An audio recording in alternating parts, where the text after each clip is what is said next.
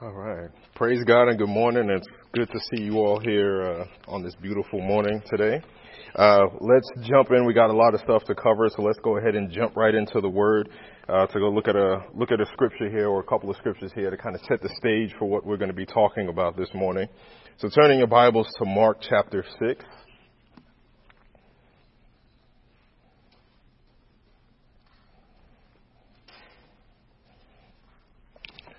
We're going to start here in verse 1.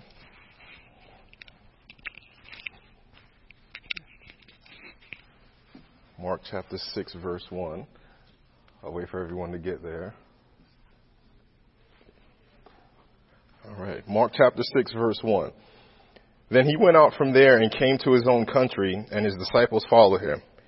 And when the Sabbath had come, he began to teach in the synagogue, and many hearing him were astonished, saying, "Where did this man get these things? And what wisdom is this which is given to him, that such mighty works are performed by his hands? Is this not the carpenter, the son of Mary, and the brother of James, Judas, and Simon? And are not his sisters here with us?"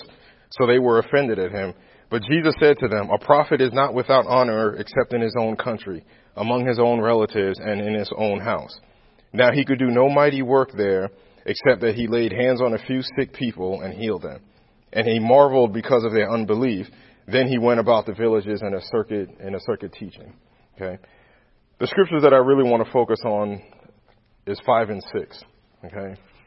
Because Jesus, what this shows is that Jesus couldn't perform any miracles. Some translations call no mighty work as miracles, which, if you think of a miracle, is really anything that takes place when all odds are stacked against you. Okay, so you're looking for a house and you don't know how you're going to pay for it. You don't have a good job, so to speak, in your mind, or you think that your credit isn't up to par, but somehow God lines everything up, and then all of a sudden, next thing you know, you have a house. You're not sure that you're going to pass that exam at school, or you're going to get that promotion at work, because there's other people that are applying for that job that are internal, and you think that they're better qualified for the job, but then all of a sudden you get a call and you get the offer from the manager saying that I want to go ahead and hire you to this position. Those are miracles. Okay, and what this is saying is that Jesus couldn't do any miracles, not because that he didn't have the power or the authority to do so, but it's because in verse 6 there, because of their unbelief. Okay, so because of unbelief, he could not go out and do the things that he had done earlier. At this point in time, Jesus had already cast out demons and performed other mighty works.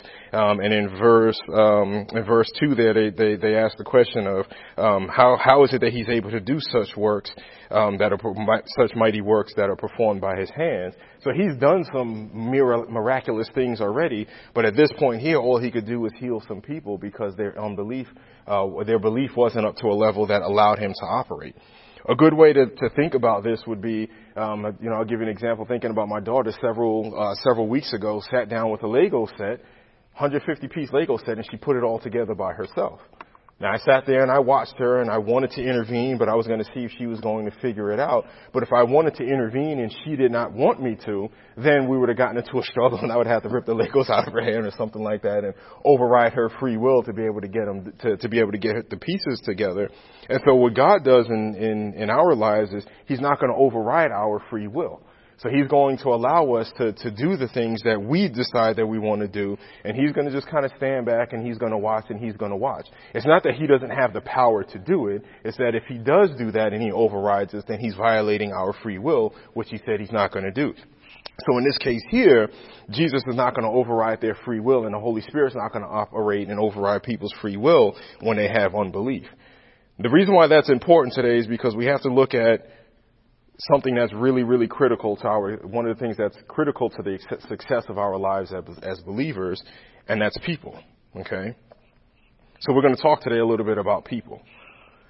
People, like air, are always around us. Okay? Sometimes you see them. Sometimes you hear them. You could be living alone, but that doesn't change the fact that you have people in your neighborhood. Doesn't change the fact that when you turn on the TV, people are on TV. Or if you turn on the radio, you hear people, whether it's through music or some sort of newscast. There's people always going to be around us. Sometimes you see them, sometimes you hear them. In some situations, you can even smell them. Okay, good smells, bad smells. If you've ever been on public transportation, you know exactly what I'm talking about.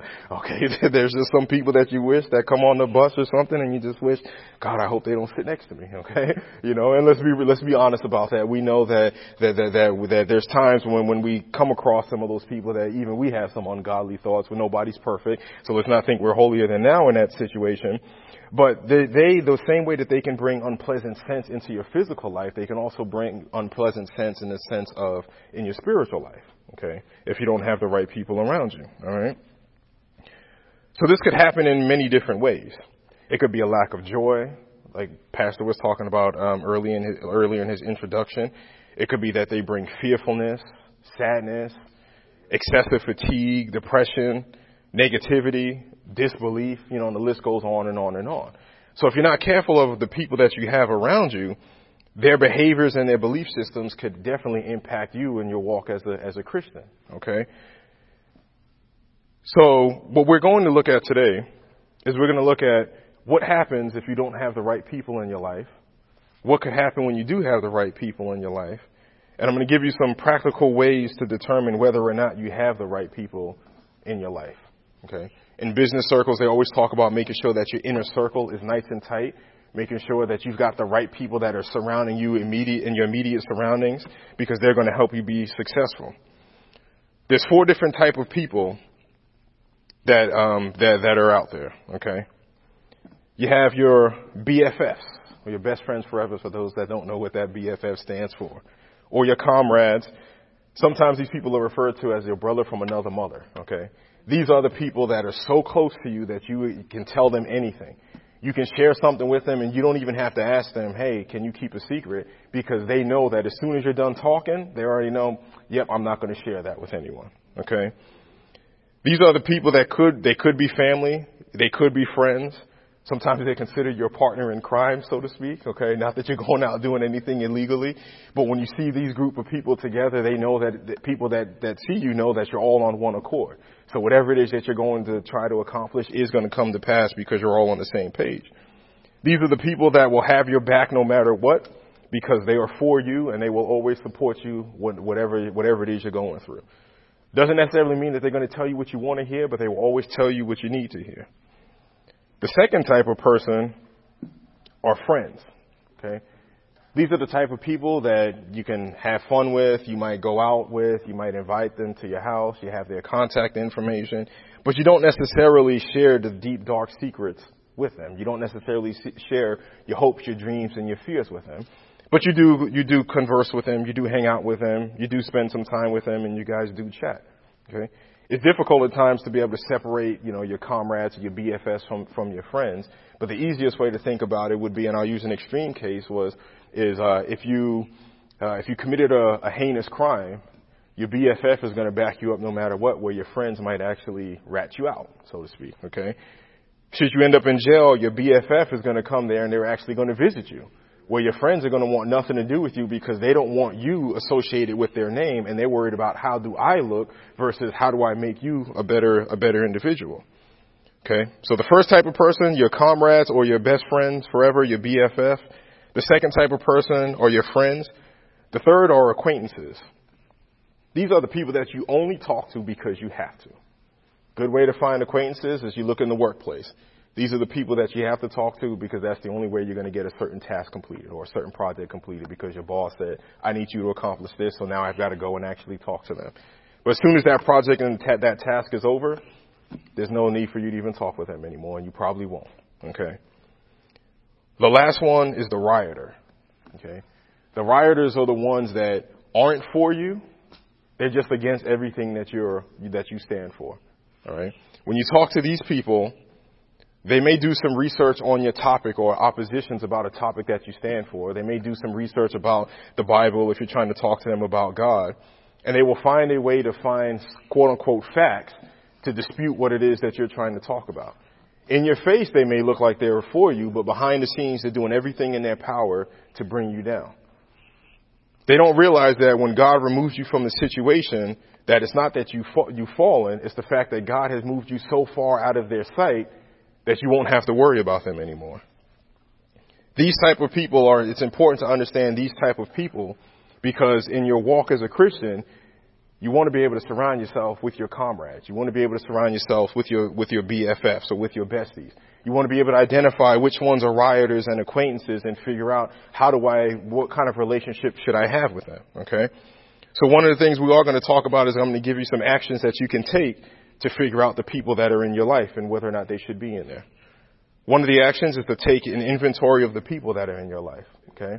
Really sit down and just think about, all right, who do I have in my life? Who do I talk to on a regular basis? You can even start by going through the contact list on your cell phone. Amen. Determine the purpose of each one of the relationships. Okay. And we're going to look at scriptures that back up all of these actions here, but determine the purpose of each relationship. Determining that purpose, what that's going to do is that's going to help you start get a better understanding of why do I have this person in my life? What are they doing to help benefit me as a Christian? What am I doing to help benefit them? And should this relationship continue? You then also need to talk to God and ask him, all right, Lord, should I continue on in this relationship and to what capacity? Okay. And he may tell you to commence a spiritual purge, which just means that you then start saying, all right, these people on this list that are on list D or list C, or however you want to list it, these are the people that I need to just start cutting out of my life so that I can really start looking at who I'm going to have access to or who I'm going to allow to have access to me, because we can't always control who it is that comes into our lives. All right. Let's turn, so kind of recapping here, Mark chapter 6 there, what you can see there is that Jesus had people that were around him that he couldn't control who were around him in verses 5 and 6 there. And because of that, he wasn't able to do any mighty works.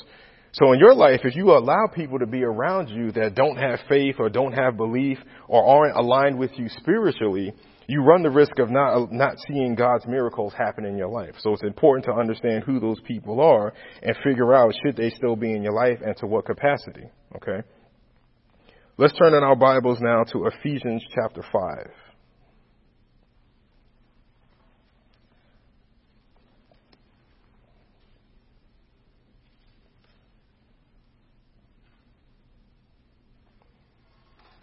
Ephesians chapter 5, and we're going to start in verse 1. Again, the main theme of this sermon is going to be to be careful of the company that you keep. So we want to really look at identifying the different types of people in our lives, look at what happens when you have certain people in your life, and then look at how do we actually remove the ones, if you will, from our lives that God probably wouldn't want us to be around. All right. So Ephesians chapter 5, and we're going to start here in verse 1. Therefore, be imitators of God as dear children. Underline that if you don't already have it underlined. Therefore, be imitators of God as dear children, and walk in love as Christ also has loved us and given himself for us, an offering and a sacrifice to God for a sweet-smelling aroma. So one way that you can determine the type of people that are in your life is to look at the people that are the closest to you, or that you allow to be the closest to you. Are they imitators of God as dear children? Okay. And I love the reference that God uses here by saying as dear children, because if you look what a child does, especially as they start to grow up in their younger stages, they don't question a lot. I mean, obviously when they start getting more concrete thinking, then they start to question you and start saying why and all of those things. But as a little child, if you watch them, you simply say, come here. What are they going to do? They're going to come to you. Now, they may look at you for a minute if you're, a relative or a friend or something. They may look at you kind of strange and, back away and go towards mommy and daddy or something like that. And that's normal. But as a parent, we've all had them. I think my little niece there, sometimes she looks at me and just like, I don't know about you. Okay. Even though she comes to my house every single week, but that's what children do, because even though I'm a familiar face, I'm not a face that she sees every single day. I'm not somebody that interacts with her every single day. And so children, what they're going to do when they see a familiar face and they have that regular interaction, you can tell them to do anything and everything and they will do it without question. So what this is saying here is that we should be imitators of God in terms of walking with the example that Jesus Christ set for us without any kind of question at all. We should be doing it blindly, because that's part of walking in faith. Okay. So verse 2 again. And walk in love as Christ also has loved us and given himself for us, an offering and a sacrifice to God for a sweet-smelling aroma.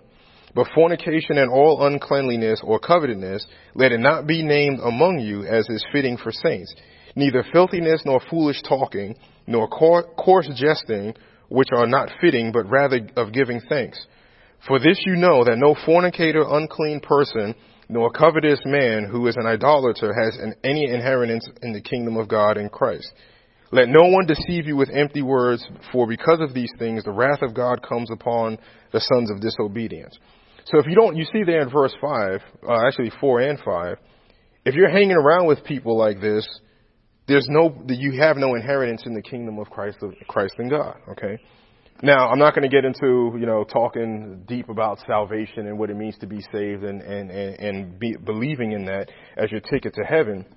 Because God says, as long as you have to do is believe on Jesus Christ and you will get to heaven.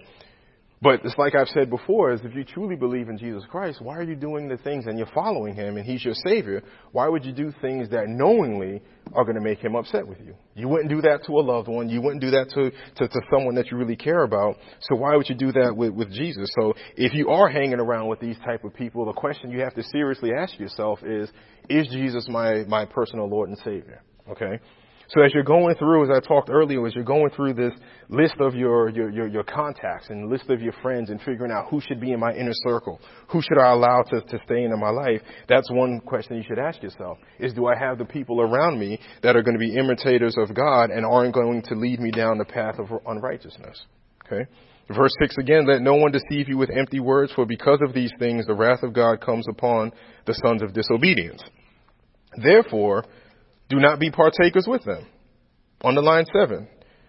Therefore, do not be partakers with them.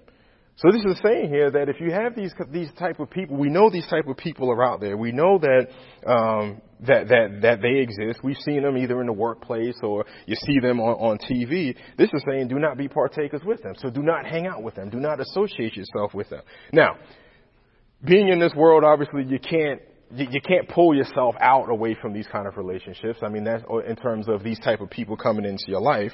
All right. You don't have control over everybody. You don't live in this bubble where you can just say, I don't want person A, B, C, and D in my life. They are going to come into your life, but that's where it takes some Holy Spirit guidance to figure out to what level do I let them into my life? What level do I have these interactions there?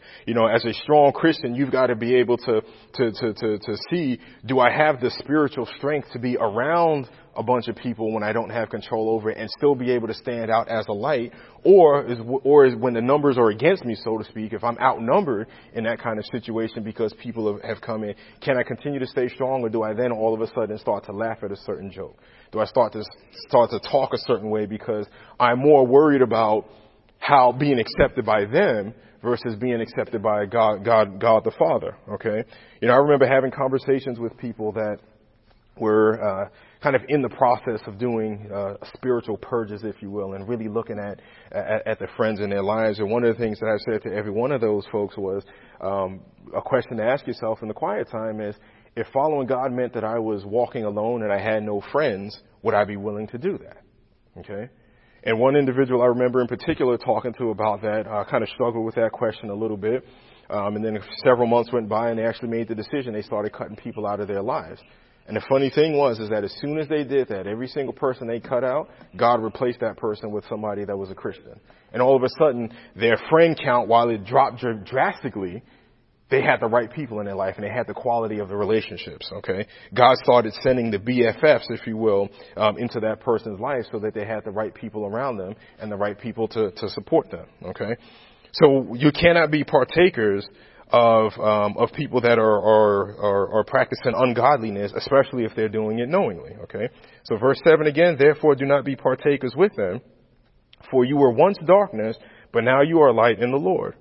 Walk as children of light, for the fruit of the Spirit is in all goodness, righteousness, and truth, finding out what is acceptable to the Lord, and have no fellowship with the unfruitful works of darkness, but rather expose them. For it is shameful even to speak of those things which are done by them in secret. But all things that are exposed are made manifest by the light. Underline that. But all things that are exposed are made manifest by the light, for whatever makes manifest is light. Therefore, he says, awake you who sleep, arise from the dead, and Christ will give you light. Okay. A lot of things in there to talk about when we talk about walking in the light. Okay. Light and darkness. We know darkness is the absence of light. Darkness is something that is passive. It doesn't require any kind of action. It doesn't require any kind of forcefulness, if you will. And if you think that's the case, and I don't do this, but if you think that's not the case, don't pay your electric bill for several months and see if you have light in your house. Okay? That's pretty easy to sit back and not go log online and send the payment and do all of those things. Sit back in your house and let me know if your house is actually still lit up at nighttime, because I guarantee you it won't be. The electric company will definitely be cutting off your power. Okay? But to turn on the light, you need power. It requires something. It requires action. It requires you to have electricity running through your house. And then it requires you to flip a light switch to send that electricity to that bulb to actually power that bulb. Well, it's the same thing when we talk about light and darkness in terms of God and Satan, okay? To be walking in light requires action. It requires us to actively be seeking God's face. It requires us to actively be listening to his voice. And it requires us actively to be praying and going to church and reading our Bibles and studying. If you sit back and do none of these things, very quickly your life will be surrounded by darkness. Okay?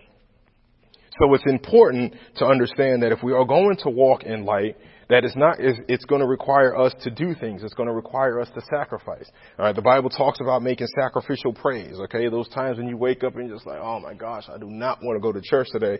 And let's not kid ourselves. We all get there on Sunday morning. Sometimes you just think, I don't want to go there. Or if you're sitting in church and you're nodding off or something like that, you're just like, yeah, it's just easy for me to sit here, close my eyes. I'm going to take a quick little nap. One of those things. That doesn't require any kind of action.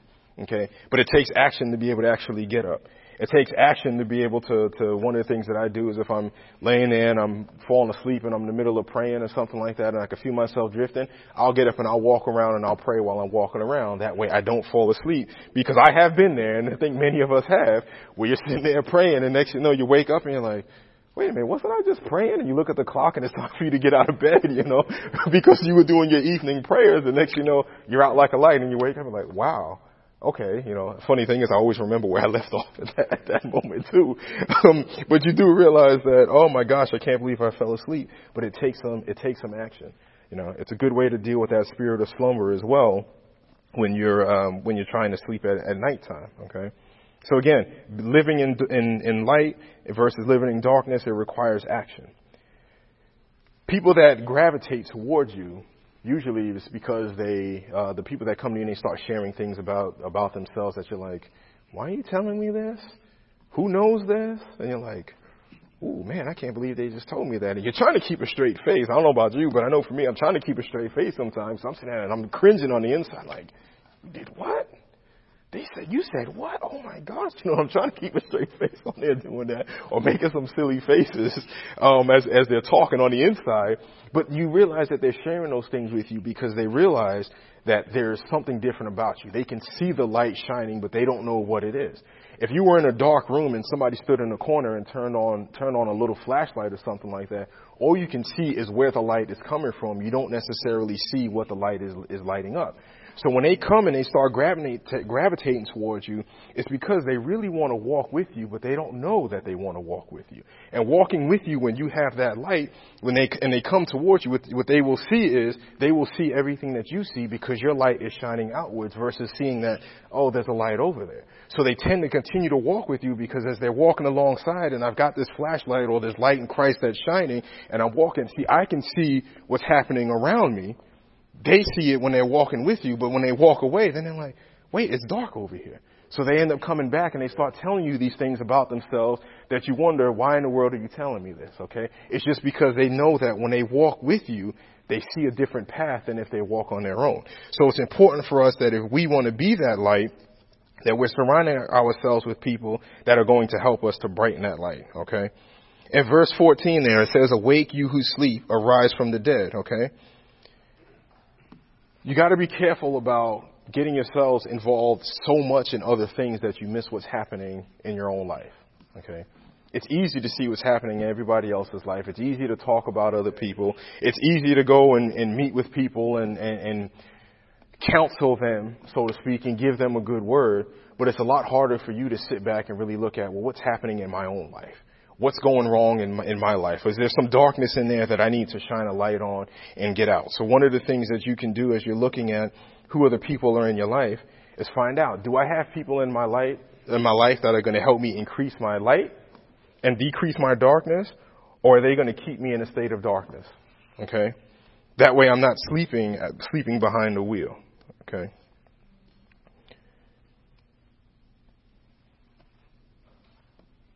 People that are in your life also should be helping to give you things from a godly perspective.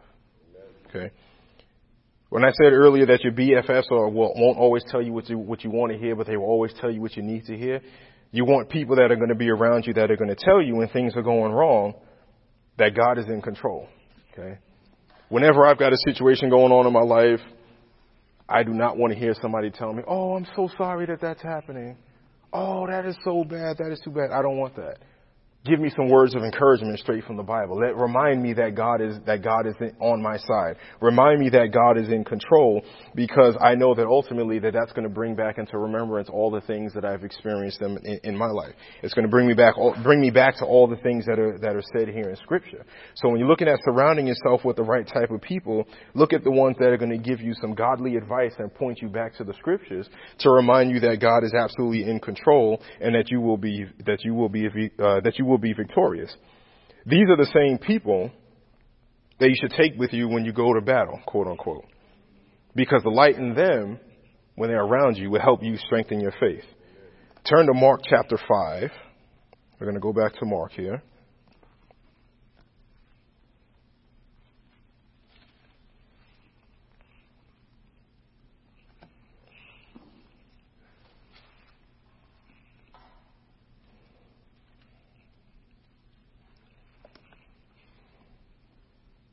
And we're going to go to verse 21. We'll look at a couple of familiar accounts here.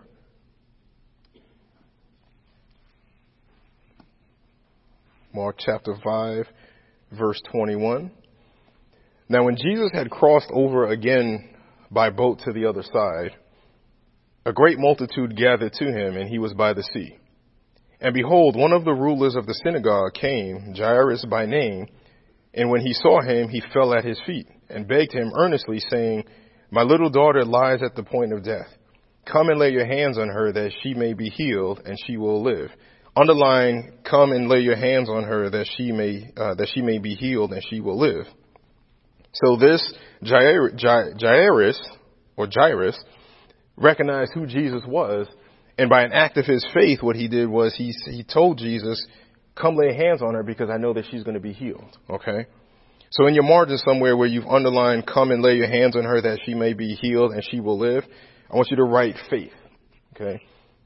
He had faith. He knew who Jesus was, and he knew that Jesus could heal. Okay.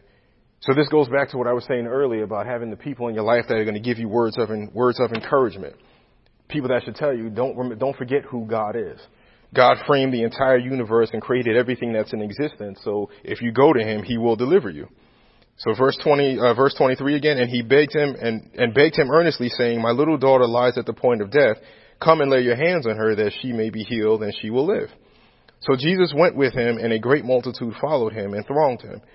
Now a certain woman had a flow of blood for 12 years, underline 12 years, had a flow of blood for 12 years, and had suffered many things from many physicians. She had spent all that she had and was no better, but rather grew worse. Now, I'm not one to talk to say that doctors aren't important. Okay. They absolutely are. But ultimately, God was the one that created science. So the question also becomes is, who do you go to when you have a pain or an ailment? Okay. Where's the first place that you should go? So I'm not saying that, if you think you're experiencing a heart attack that you don't call 911 or something like that, or if you got some major medical emergency going on. But to say for a split second there, Lord, what should I do? It's not going to take that long at all. Okay. And as you can see here, she went and she spent all that she had. She was no better, but rather she grew worse. When she heard about Jesus, she came behind him in the crowd and touched his garment. For she said, if only I may touch his clothes, I will be made well. I want you to underline that. For she said, if only I may touch his clothes, I shall be made well. Again, also write in your margin faith. The faith that she had was only possible because she knew who Jesus was and she believed in the power of the Holy Spirit. She knew that Jesus could heal her, so she said in her heart, if I can just touch his clothes or the hem of his garment, as some translations will say, she knew that she would be made well. Verse 29, immediately the fountain of her blood was dried up, and she felt in her body that she was healed of the affliction. And Jesus, immediately knowing in himself that power had gone out of him, turned around in the crowd and said, who touched my clothes? But his disciples said to him, you see the multitude thronging you, and you say, who touched me? And he looked around to see her who had done this thing. But the woman, fearing and trembling, knowing what had happened to her, came and fell down before him and told him the whole truth. And he said to her, daughter, underline this, your faith has made you well. Go in peace and be healed of your affliction. Okay? There's sometimes in our lives that we experience something and we give it to God, but there's no immediate response, if you will, or there's no immediate resolution to the situation. But it's your faith in him and knowing who he is, which is what's going to make you well. It's your faith in him which is going to give you peace so you can continue on with whatever it is that's happening in your life. If you have the right people in your inner circle, when you share these things with them, they're going to tell you, don't worry, God is going to come through. And you've heard me say that many times. God is going to come through. It might not be instantly. It might not be today. It might not be tomorrow. It might not be next year. As you can see, she was going through this for 12 years. Okay. But it will happen. Okay. You got to let God do his thing, so to speak. You got to sit back and you got to watch God as he works and look with anticipation to what's coming. Like I said before, when you're going through a trial and a tribulation, you should look at it almost like a little kid on Christmas. That anticipation of something I'm going to be getting that I'm going to like on Christmas morning when I open up those gifts. And even though you may have asked for that thing, it hits you once you actually open it and you actually see it. Okay. And I've been there. I remember getting the Christmas list, getting them together, like in July, August or something like that. You know, Mom would say, need a Christmas list. And we sat down and waited for that JCPenney catalog to come in, and we're fighting over who's going to get it first. And you start making this long list of stuff. And you knew that on Christmas morning that whatever it was you got, you knew it was going to be off that list. You can look at boxes and you can get an idea of what might be in those boxes. Some of us even opened up boxes and tried to retape them so we wouldn't get caught. But you knew it was coming in. And as soon as you opened it, all of a sudden it just screamed. Right? I mean, I remember screaming at the top of my lungs, almost losing my voice sometimes, opening up those gifts because I knew I was going to get it. But it wasn't until I actually had that thing in my hand is when it actually registered to me that, oh my gosh, I actually got this. I remember one time I asked for a Transformer toy for my birthday, and I had this dream, and I can remember it vividly. I had this dream that one night my parents came home, and they walked in the door, and they handed me this Transformer, and I was so mad because when I woke up, it wasn't real, okay? But it felt as real as day. And eventually I ended up getting it when my birthday actually came. But I woke up that morning and I was just mad. I was like, I can't believe, actually it wasn't mad. It was more disappointment. I was like, I can't believe that wasn't real, But it was that anticipation in waiting. So the people that are in your lives, your comrades or your BFFs, your besties, whatever you want to call them, they should be helping to remind you that don't worry, Christmas morning is coming. Okay. God is going to be giving you that gift soon. Just hang on just a little bit longer. Okay. So in verse 34 again, and he said to her, daughter, your faith has made you well. Go in peace and be healed of your affliction. While he was still speaking, some came from the house from the ruler of the synagogue's house, who said, your daughter is dead. Why trouble the teacher any further? Okay. There's some doubt. Okay. You got things going on in your life. If you don't got the right people in there, how many times are they going to tell you, oh, don't trouble that person? Even though God is telling you, you need to go reach out for help. God may be telling you to go talk to somebody. God may be telling you to go ask that person for assistance. But the devil will come in there and say, why would you trouble that person with that problem? Why would you trouble God with that problem? Don't you know he's got enough on his plate? You've asked him for 20 things yesterday, 50 things the day before that. You're up to 1,220 things that you've asked God for just in the last week, and you want to put another thing on him? Okay?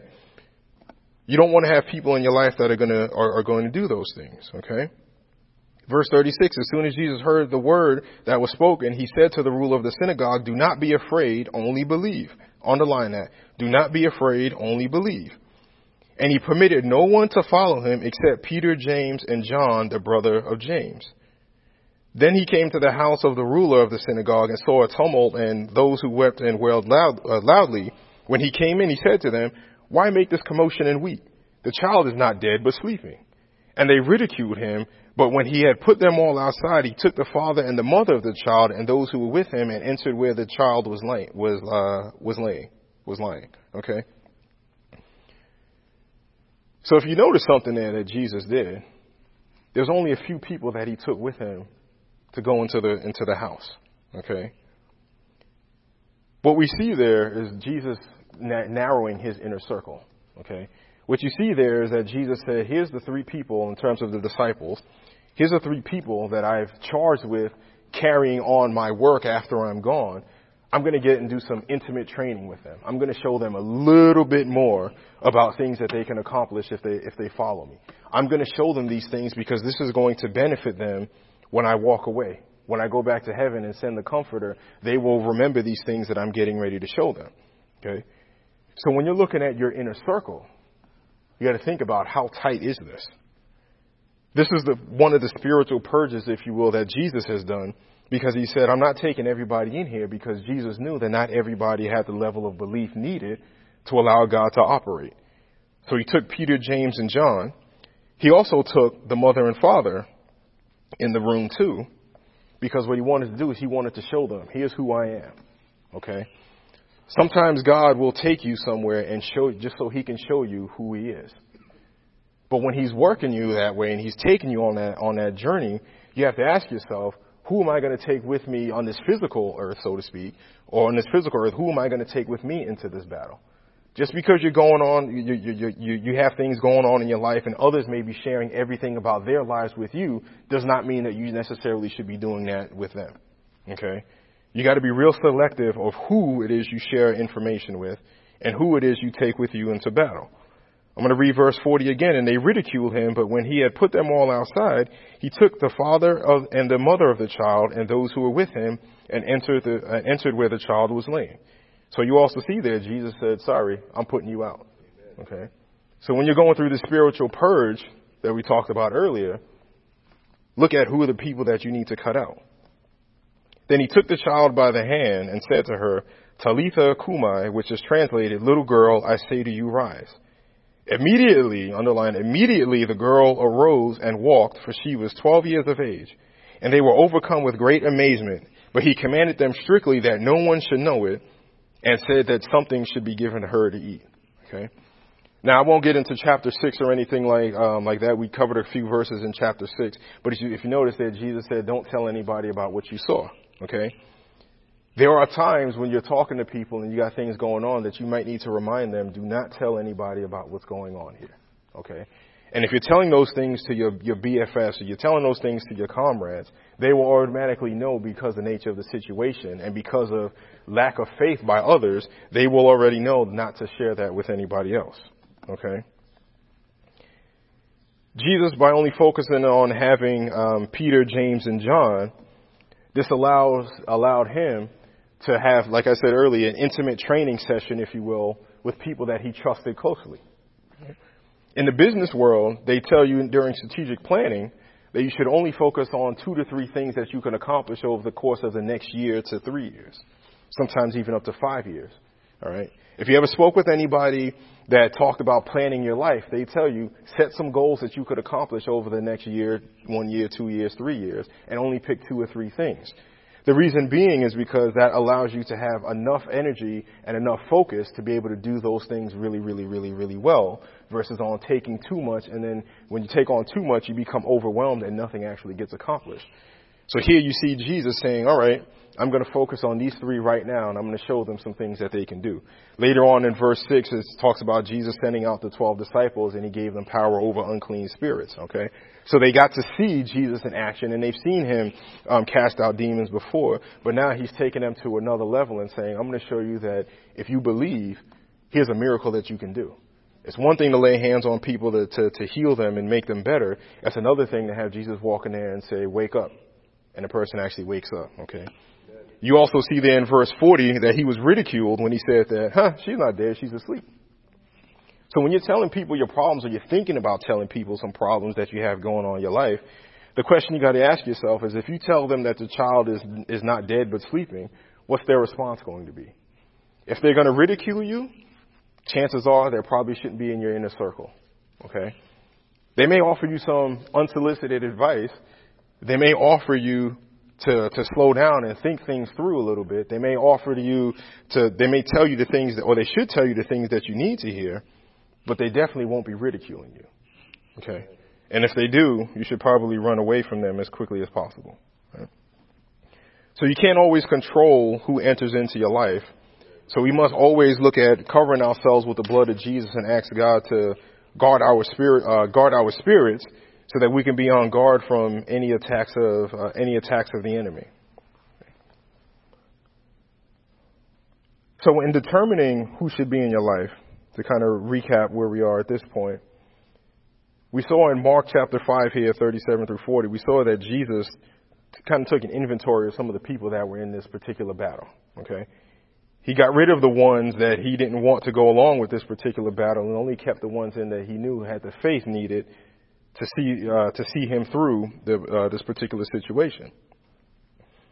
In a way, he also made a determination of the purpose of these relationships. So he knew that Peter, James, and John there, he knew that they were going to go on and be some of the disciples to carry on the work that Jesus did after he went home to be with the Father. And he decided to take them along for this next battle to give them some additional training. He was strengthening their relationship by going through this with God, and he knew that their faith was not going to, quote unquote, weaken his ability to perform a miracle. Okay. In that moment, he did a quick little purge because he knew he knew the right people to take along with him. All right. So when you're going through like this spiritual purge, make sure that you are seeking God's face. Make sure that you're asking him, what's the purpose of the relationship that I have? Should it continue on? And what fashion should it continue on? Okay. A good way to determine whether or not, you should continue on with a relationship is, are you worried more about your status by being associated with that person versus how you're benefiting from them from a spiritual perspective? Okay. Facebook is a great example, or social media is a great example. How many people out there have, 1 million people on their friends list, but they don't actually know all those 1 million people? It's because they did something or said something and I'm going to follow you. I'm going to follow you. It's their popularity that allows them to be followed. But if those same people saw that individual in the street, they wouldn't pay them any kind of mind. Okay. So who do you have in your life? Do you have people like that you just want to be known that you know them? Do you think it's cool to be able to say, oh yeah, I know so-and-so. Matter of fact, here, let me give you their phone number. And you pull out your phone and you got that contact information that's in there. That's probably not a good relationship to continue on with, because now it becomes about you and it doesn't become about God. Now it's about your pride and how you look to people versus about what God thinks of you. Okay. Again, you don't always have control over people who are or that come into your life. But if you're always seeking God, he will tell you the purpose of why they are in your life. I can think over the years that I've had so many people that have come in and out of my lives. How does that saying go? Friends, they come and go, right? Kind of thing. And I've had lots of people that have come in my life, lots of people that I just said, I'm going to go down this direction and they're going to go down that direction. And we've lost contact over the years. To me, it's no big deal. If I saw some of them again, I'd probably say, hey, how's it going? They would bring some happiness when I see them, and we would catch up on things that we've missed over the years. But after that, I don't know how much we would keep in touch, unless God laid it on my heart that, yeah, you need to keep in touch with this particular individual. Okay. I'll share a story with you guys. When you think about how having the right people in your life, especially over a course of many, many years, how it can help you in situations when it seems like all hope is lost or when things are pretty challenging. Several months ago, I remember I was sitting downstairs watching TV and my wife was at work, kids were upstairs asleep. And as someone that has played sports just about their entire life, playing football, I know pain, I've dealt with it. But I have a high tolerance for pain. Well, one night I was sitting down watching TV and, there's pain that hit my stomach that was absolutely horrendous. A pain that I've never, ever felt before, in my life. And the first thing I did was I quickly said a prayer. I started binding up that spirit of infirmity. I started binding up that spirit of stomach pain and everything. And then I asked God, I said, Lord, what should I do? Okay. And I waited for him to tell me. And he told me, yeah, go ahead and call up 911. And as I'm waiting for the paramedics to get there, okay, one of the things I remembered was stay focused on God, stay focused on God, stay focused on God. He'll deliver you. He'll deliver you. So I just kept binding up that spirit of infirmity. I kept saying, by Jesus' stripes, I am healed. Okay. At one point, as I was upstairs waiting for them to show up dealing with this pain, I distinctly heard, if you lay down on the ground, this will all be over. Okay. So I knew in that moment, if I lay down on the ground, it's all going to be over. And that moment when I heard that, all of a sudden, I could start remembering everything from my life growing up. Okay. I started having all these memories about things that happened in my life. And I knew what that meant. If I laid down, this will all be over. So I said, I rebuke you, Satan, in the name of Jesus. And I stood up as tall as I could. And I kept standing up and I kept praying and I kept praying. Paramedics showed up and we were in the ER for several hours. If you've ever been to the ER on a Friday night, you're going to be there for quite some time. But in that moment, in that time, I remember God telling me, he said, you remember those times I woke you up at 3:00 in the morning to talk to you? He said, do you remember those times when you went downstairs with your Bible and you started feeling that fear and I reminded you to bind up that spirit of fear? He said part of that was in preparation for this moment that you have going on right now. Because there was no fear that I had during that time. None whatsoever. Was it painful? Yes. Did it take a while? It seemed like it took eternity, even though it wasn't that long, for me to get help. Yes, it did seem like that. But during that entire time, there was no fear. I wasn't worried because I knew that God was gonna get me through it. I didn't know how long it was going to take, but I knew that he was going to deliver me.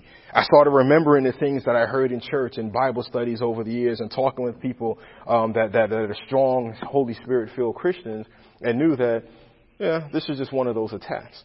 He also reminded me, he said, do you remember what you were doing when this attack happened?